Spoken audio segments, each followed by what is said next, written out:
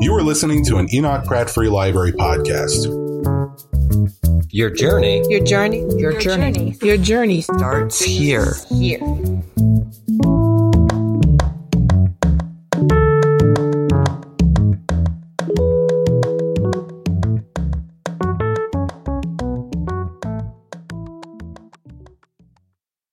Good evening, and welcome to the Enoch Pratt Free Library's Writers Live series.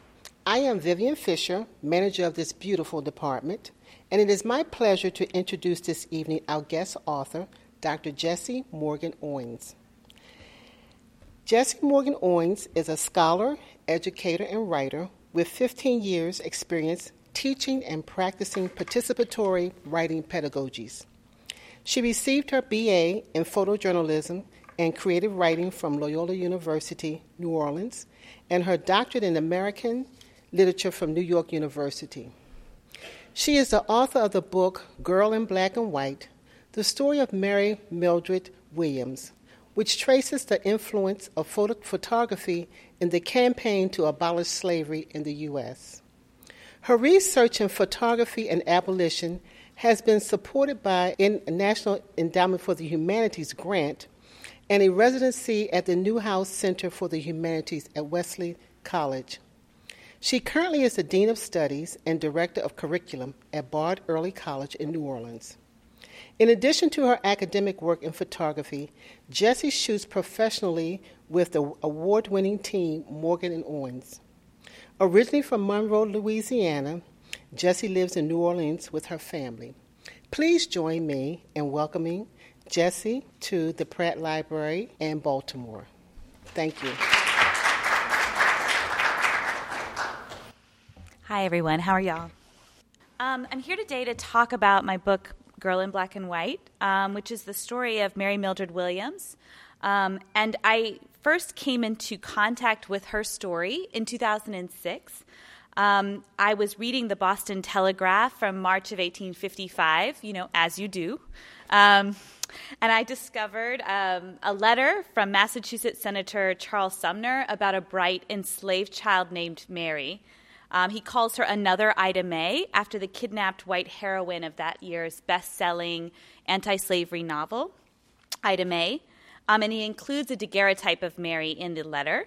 So my dissertation was on daguerreotypy and anti-slavery writing, so I dove in after this particular lead. And after nearly a decade of scholarship and grant-funded research in America's archives, I, along with my fellow anti-slavery photo scholars Zoe Trott and Mary Nell Mitchell, have now determined that this photograph of Mary that you see on the cover of this book may well be the first of its kind. So the daguerreotype from 1839, November, it's a French technology. It's the first technology of photography. And it became the predominant way that Americans made photographs pretty much as soon as it arrived in the early 1840s. And it's really an amazing technology. In my book, I give a kind of detailed description of how they were made, but it involved silver-polished mirror plate, bronze, mercury, and mercury was a bad thing because a lot of photographers went crazy. But there was daguerreotypes are fascinating in part because the photograph is printed on a mirror. So when you look at it, you see your face first, and you have to kind of tilt it this way and that, which in the photograph of Mary, I think is a particularly interesting part of the story since most of the people who saw her photograph would have been a white person who was looking at the picture and reflection of it. So, yeah, if you ever have a chance to see a daguerreotype in person, I highly recommend it. They've obsessed me for some time. I am a photographer, and the lens is my representational method of choice, but I also understand that a lens is a mimicry of the eye. It's a tool that we made that copies the way that we see. And in this case, when photography was invented, people saw the opportunity to show folks what they saw exactly the way they saw it. So when I take a picture, I'm basically saying, this is what I see. Would you like to see it the way that I see it? So I can take a picture over here and say to this crowd over there, this is what I see and this is how I want you to see it. I'll frame things in my way. Surprisingly, though, the traditional photo histories for some time, certainly when I was coming up, were thinking that photography was not necessarily a part of political campaigns until the 1860s. My dissertation and my research has been arguing that that's not the case, that it was political from day one. And I think anyone who's ever made a photograph and used it to prove a point knows that there's just no way outside of ideology when it comes to photography. And anti-slavery and photography are now regarded to have overlapping histories. Their growing influence, innovative technologies, and sway over the public mind advanced apace in the 1840s and 1850s, and that photography changed the way people wrote, the way people thought, the way people argued their points, has sort of become a commonplace, but it's easy to forget how the primal potency that these new images had on the fresh eyes of an antebellum audience. So this daguerreotype represents an extraordinary innovation in the history of media, when Mary's daguerreotype marks the moment when photography began to make its tenacious claim on our sympathies and our political point of view. So Mary is essentially America's first poster child. But as the Southern press pointed out, it was a little bit strange for the abolitionists to choose a white child to be the poster child for American anti-slavery when slavery was racially bound. So what was the point of that was a big part of what I was trying to get at in this book. I'm going to kind of organize my talk today about around this quote, two photo theorists that kind of guided me through the work. The first is Roland Barthes. Roland Barthes is a photography theorist best known for his work, Camera Lucida. He's a theorist of many things, but photography was one of his favorite things. And in that book, he says that there are 3 available stances that a person can take around a photograph. You can do it, to do. You can undergo it, or be the subject of a photograph. Or you can look at it. You can be a part of the audience. So I wanted to think for a moment about the picture makers, the people who are doing. Since we are in Baltimore, I'm going to give that voice over to Frederick Douglass. Frederick Douglass was a photography theorist as well as all of the other things that he was. And he wrote 4 lectures on photography which he gave during the Civil War. And those pictures, they're known as pictures in progress generally, and they're held at the Library of Congress in manuscript. So far, no one has transcribed all 4. However, they are available to download if you're into that kind of thing. But I'm going to read to you a passage from Pictures in Progress, which he first delivered in 1861. It is the picture of life contrasted with the fact of life, the ideal contrasted with the real, which makes criticism possible. Where there is no criticism, there is no progress, for the want of progress is not felt, where such want is not made visible by criticism. Poets, prophets, and reformers are all picture makers, and this ability is the secret of their power and their achievements. They see what ought to be by the reflection of what is, and endeavor to remove the contradiction. In this quote, I feel that Frederick Douglass is asking us to endeavor to remove the contradiction between what is photographed and what could be visualized. So making this image of Mary was in some ways an act of vision. I'm going to read to you from the part where Charles Sumner first encounters Mary and decides to have her photographed, in part because that piece right there tells us volumes about what he was doing when he decided to make this image. And it appears, so Ford Madox Ford, who's a British modernist, says that you can tell the quality of any book by looking at page 99. And so I got my copy of the book and looked at page 99, and it is blank. So this is a bit concerning, but I am going to read to you from the proximal page, which is page 101. So I'm going to revise Ford Madox Ford there. This is from chapter 8. Charles Sumner was charmed by Mary's older brother, Oscar, when he met him in Washington after their manumission.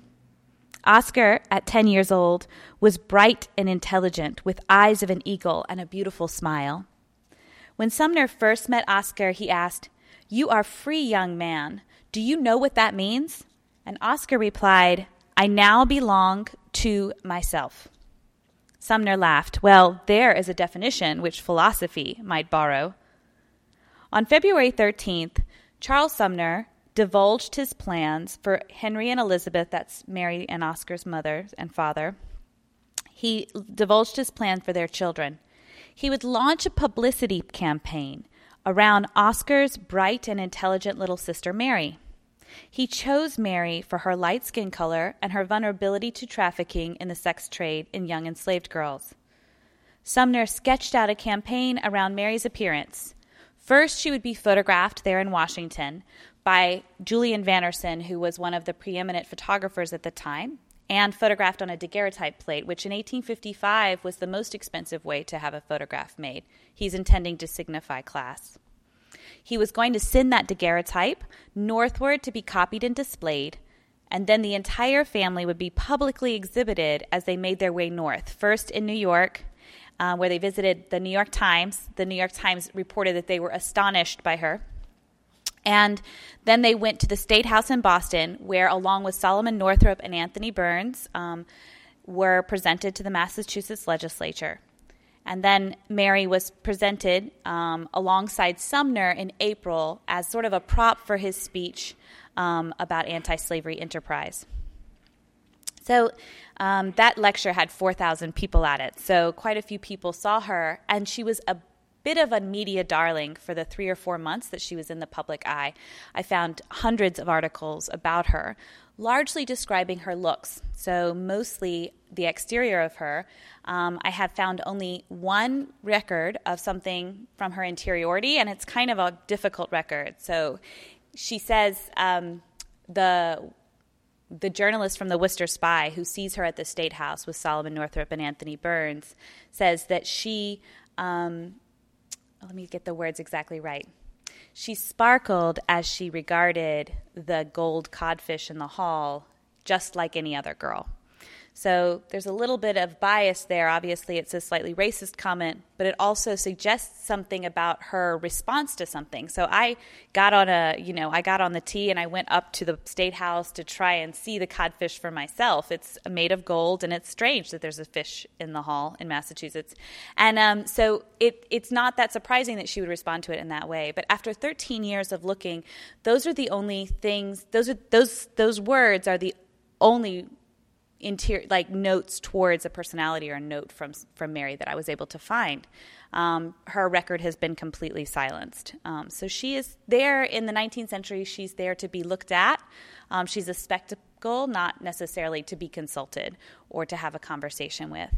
I feel quite blessed by the 5 words that we have from Oscar. He passed when he was 16, so it's wonderful that he was recorded. His mother and her mother and her grandmother we don't have anything from them, but there is some records of what her father was like. So maybe we should move to the second part of Roland Barthes' formulation and think about the person who undergoes the photographing. So that would be Mary and her family history.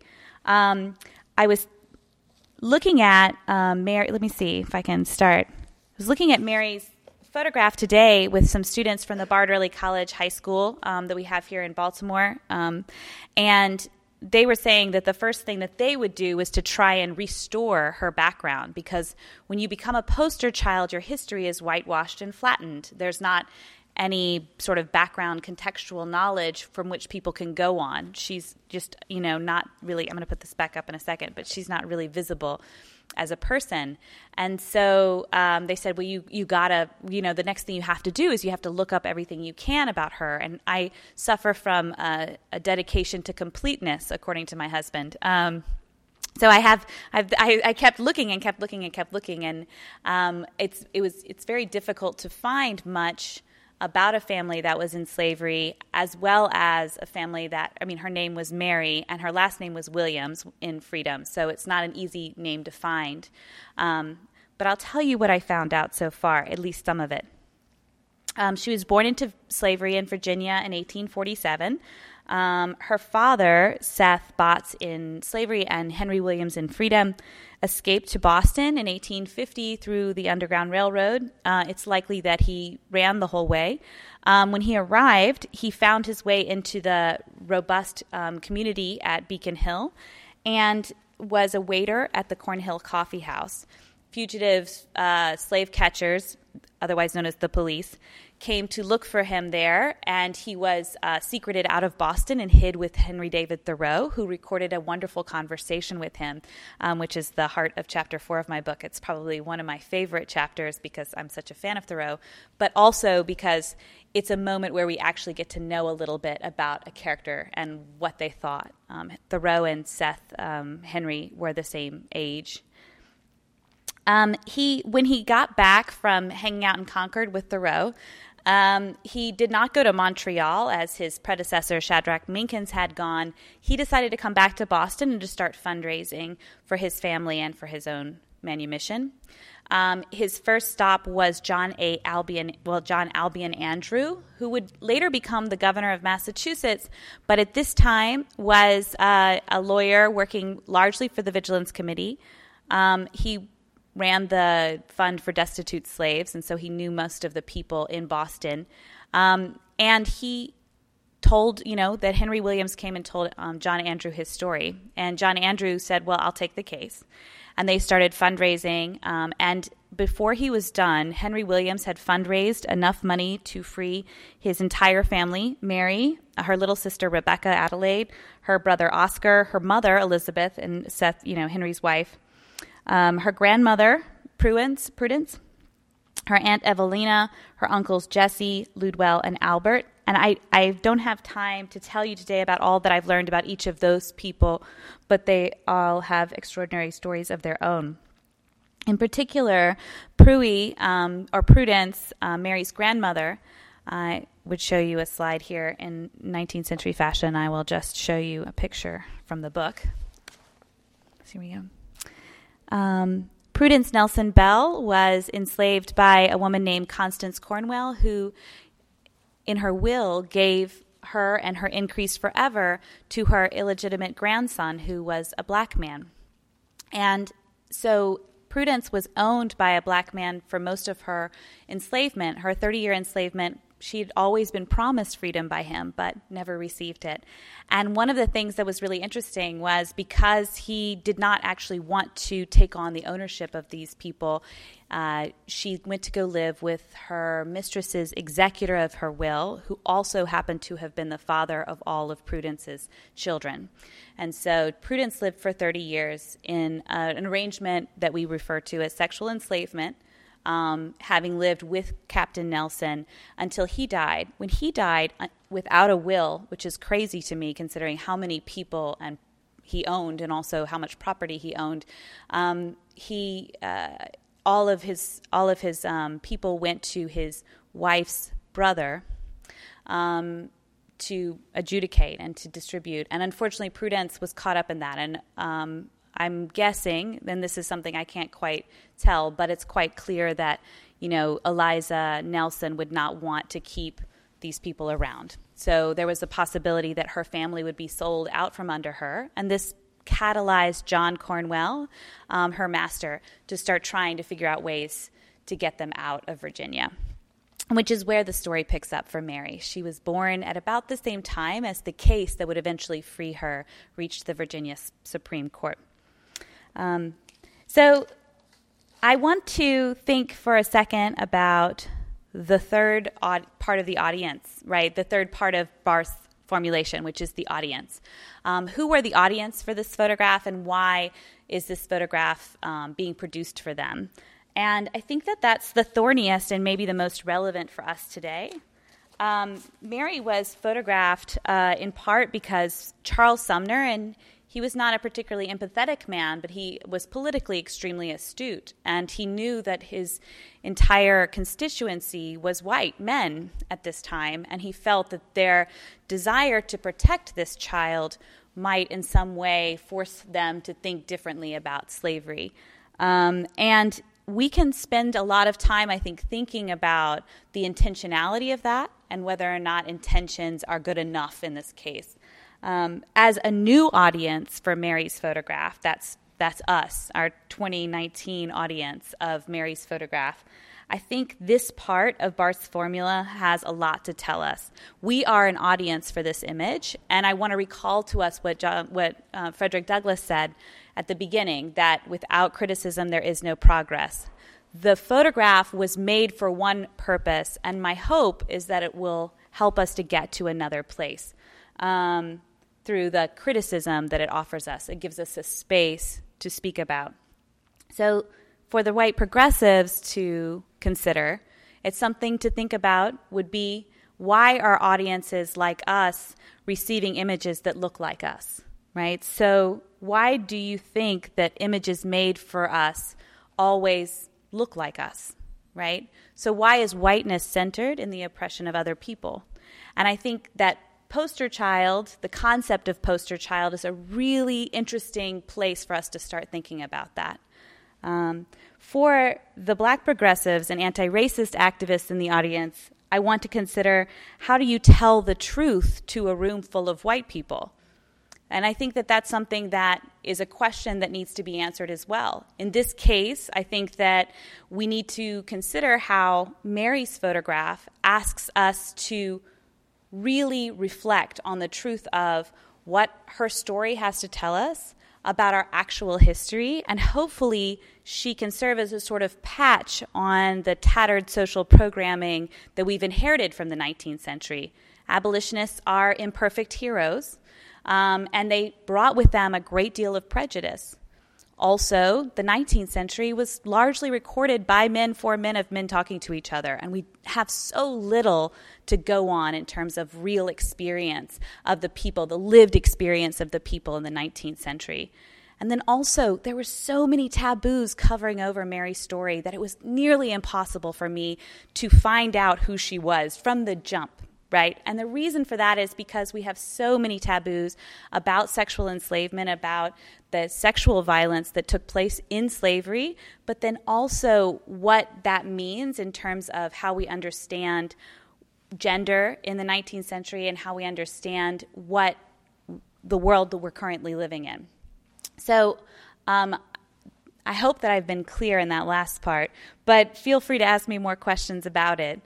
As I'm working on this book and this tour around the book, I'm thinking a lot about how audiences are responding to her image. I see astonishment because we still have a kind of totalizing view of what slavery was and how Mary would have fit into it. It's like, oh, she's not expected to be a slave because of who she looks like, right? And I think that that's a really important thing to put pressure on. And also, just to use a darkroom word, a word from the darkroom is the word agitate. And when you agitate in the darkroom, it means something slightly different. It just means to, put something in a nice cool bath, 68 degrees, and shake it for 30 seconds. And I think that right now, that's how people are responding, and that's how Sumner responded to the question, how do we tell the truth to white people? And I think that that's kind of just a little bit of an agitation. I would like maybe to think about how can we push that a little bit further, because as Frederick Douglass said, without criticism, there is no progress. So thank you very much, and I'm happy to take any questions about the book or anything having to do with it. Thank you. I will bring the microphone to you if you have questions. I had two questions. One was Frederick Douglass didn't, if you wanted to said something about transcribing, they weren't transcribed. Does that mean typed up? Yeah. Handwritten and they weren't typed up? Yeah. So Frederick Douglass's handwriting is difficult but not too terrible to read, so it's not always a priority to transcribe what he has written. He was writing the speeches in 1861 prior to typewriters, and so it's all a handwritten. I think transcription is something that is a project of many archivists, and it's a pretty amazing part of the moment that we live in. There's this technology called OCR, or optical character recognition, that it makes it possible to search by keyword text from the 19th century and earlier that have been transcribed or originally showed up in print, like newsprint. And so there's a group of activists and people out there who are doing the work of typing stuff. If you want to do that, you can go to the Anti-Slavery Project and just sign up. Like, here's a document, and you just type it up. And then it can become a part of the research as people start to look for something. And so a lot of the work of women and abolitionists, people of color, narratives of all sorts were not put into print because they were not deemed to be worth doing so once that, that just didn't happen. And so now we can go back and do that and make it a part of the research. Yeah.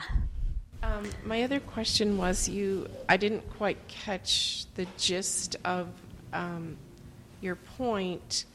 You mentioned something about abolitionists came to this with some bias, or could you explain the bias or flesh it out for me? I didn't quite.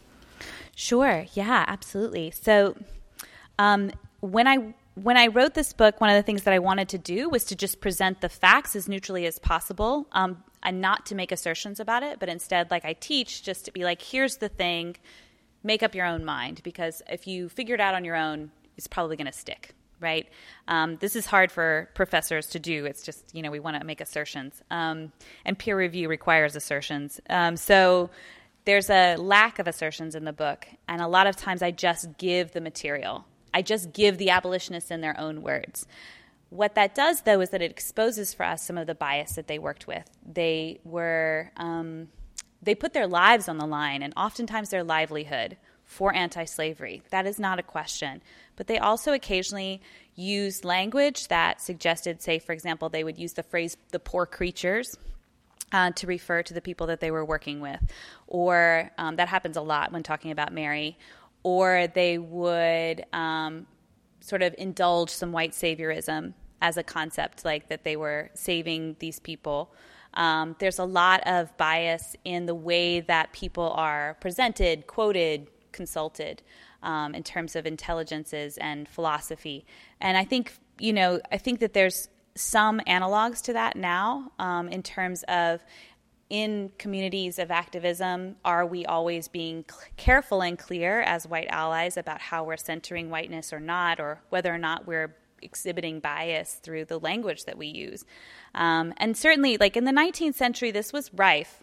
There's no question about that. And I think it's important to read the book with some understanding of how race was considered to be a part of natural order of things for the people who were the white abolitionists working in the 1850s. That said, we still can hold them to a certain amount of account and reflect on how far we've come or not. Yeah, thank you. So you were talking about the intended audience. Yeah. And that's something I've actually thought about a lot in terms of whoever made the image or whatever they've made has some intended audience, whether it's like a family snapshot, right, or whatever. Yeah. But then that thing, once it's made, goes on to have audiences that were never intended, possibly. Yeah. I mean, and certainly talking about this one and now, that's probably beyond imagination. So right. I was kind of a little confused, actually, when you talked about intended audience as if we were that intended audience, when maybe not. I mean, no. Probably not. So no. Can you just say more about how that sort of continues into the future and beyond the original intended audience? Absolutely, yeah. So it's a little theoretical, and I hear you there. I will say that when I say that the intended audience, there's the intended audience from the original photograph, but I also want to point out that we are an audience, right? We count. So when Barr says that you can look at a photograph, you can also look at a photograph with intent now that may not have been imagined by the earlier folks. I think about, so when I first came across this argument, and then I went out to lunch at a place called Turkey and the Wolf, which is in New Orleans, and it won like best sandwich place or something, and it was very popular. And they have this wall of pictures of teenagers from the 80s with their mohawks and their crazy hair and their earrings and all the things. And it's clear that we are not the intended audience. And it is also clear that the Turkey and the Wolf folks are putting these pictures here as a joke, right? They're here to make us laugh. And it's kind of, my first thought was like, what if somebody stumbles in here and finds their high school yearbook photograph under the glass at the counter at the Turkey and the Wolf as a mockery? But it is the fact that audiences shift and change over time. And this moment, this opportunity, I think, to look at this picture anew cannot be underestimated. The fact is that we could now look at this picture and say to ourselves, this is a beautiful child, and that's it. But that's not exactly where we are in terms of the equality and the way that the gaze works today. And so I think, like Frederick Douglass says, we have to remove that contradiction between what this picture says and what it says, like what the meaning of it is, both for our audiences now and then. Does that make sense? A little bit. I have an addendum, if I could. There's a picture in here of Mary and Oscar that was intended for family use, and it's totally different. So I think that's also a part of it, is thinking through, like, if you've got a picture that is made for political purposes, it's going to look a certain way. We may not always be able to recognize what it is, but yes, there are pictures in here of Mary and her brother that were not intended for a wider audience. They're private photographs, and she looks completely different to me. So we'll flip through it and look at it after. Hi, thanks for coming. Hi, thanks. My name is Mohammed. I would like to ask, what is your your primary motive for writing the book? What is your intention? What is the message to us? Okay. My primary intention in writing this book was to get the story out. I feel deeply committed to my job as Mary's evangel.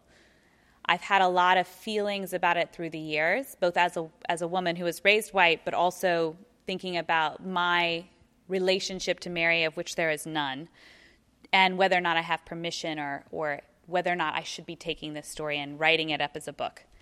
In the end, the place that I landed was, my motive is to make sure that this story is known. And so the book is largely extracts and as little of my opinion as possible. That doesn't mean that that's how I'm going to present it on the tour or when I'm talking to people about it. I'm going to say, hey, this is what I hope you'll get out of this book. But my primary motive for the book was always to, once I decided to make it a book. So it's had 3 iterations. The first was an academic part of my dissertation, and then a conference paper and a published piece. And then I let it sit for several years, and I thought that if I told enough people about Mary that somebody would pick it up. And no one did yet. And I think at a certain point, I guess it was about 2012, 2011, when I felt like I'd been sitting on this story for some time, and that was just a further silencing of her and of her story. And as more material came to me, also, if you publish something like this, people come to you with all kinds of material.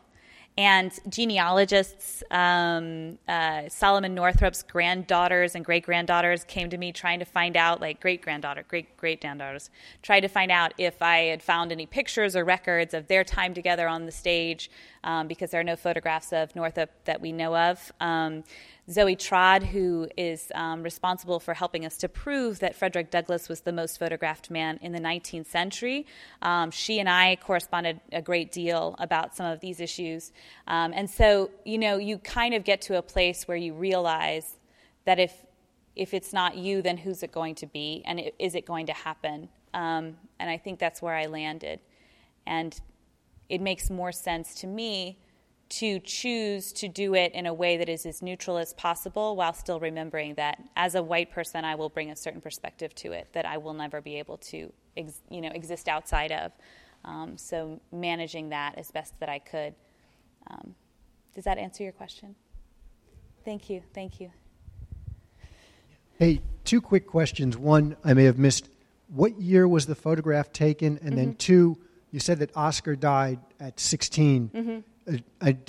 Was there any more knowledge of what happened to Mary throughout the rest of her life? Yeah, great questions. So the photograph was made in February of 1855 by Julian Vannerson. If you're a photography nerd, then you know that daguerreotypy was on the wane at this time. So it was a deliberate choice to use a daguerreotypist to make this image that would confer class status at the time.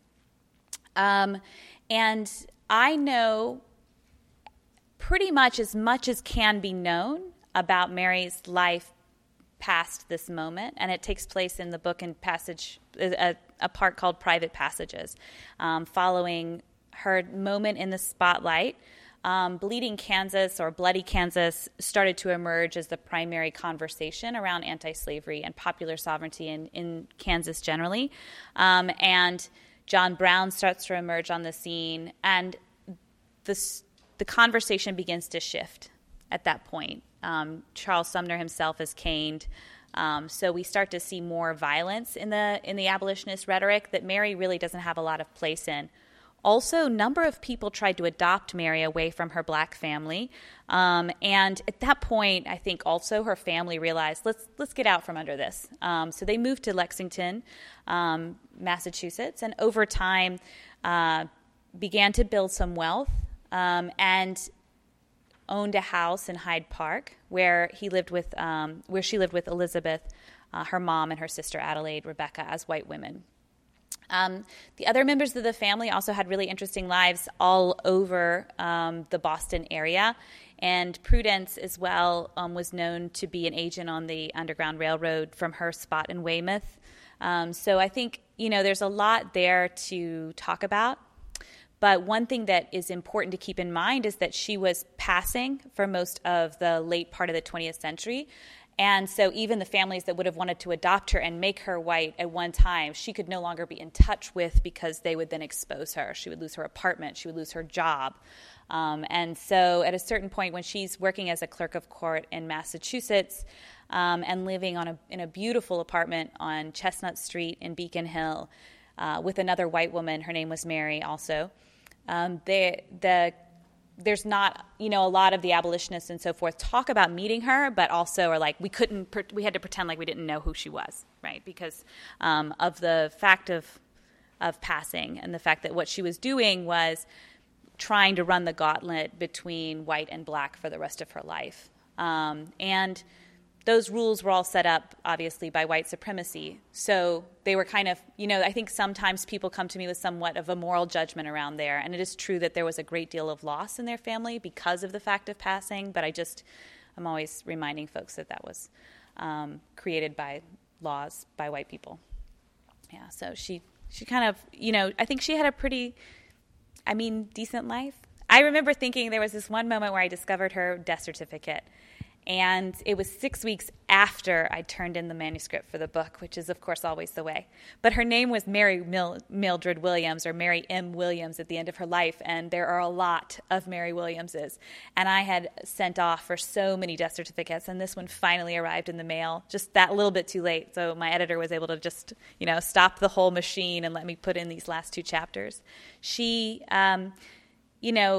when I finally got to see her gravesite and to see how she ended how she lived the last bit of her life was truly a wonderful moment for me, but also I think really closes out the story with a little bit of a last utterance, which is in the epilogue.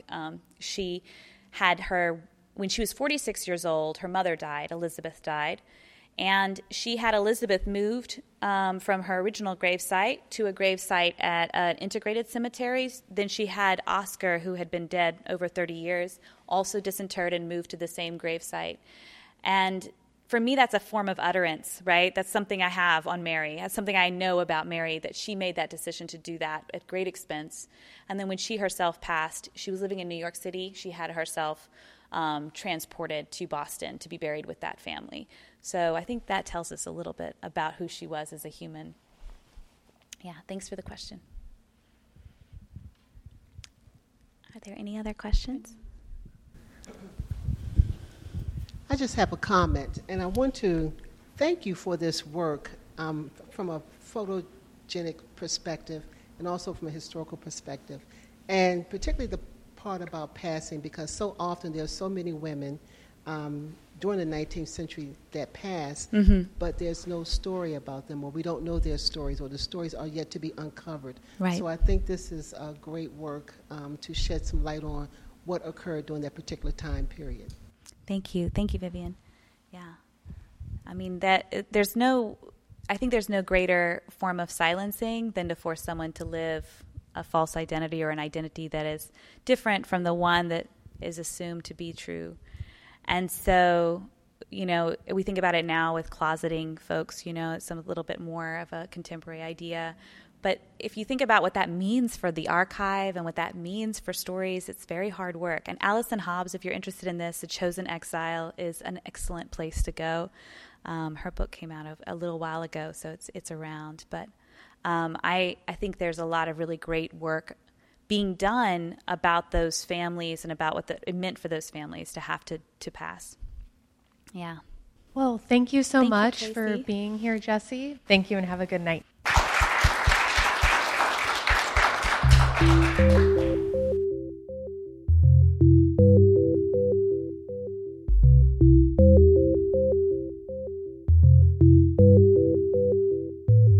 This podcast is a production of the Enoch Pratt Free Library and the Maryland State Library Resource Center. For more information and to access more library resources, please visit prattlibrary.org.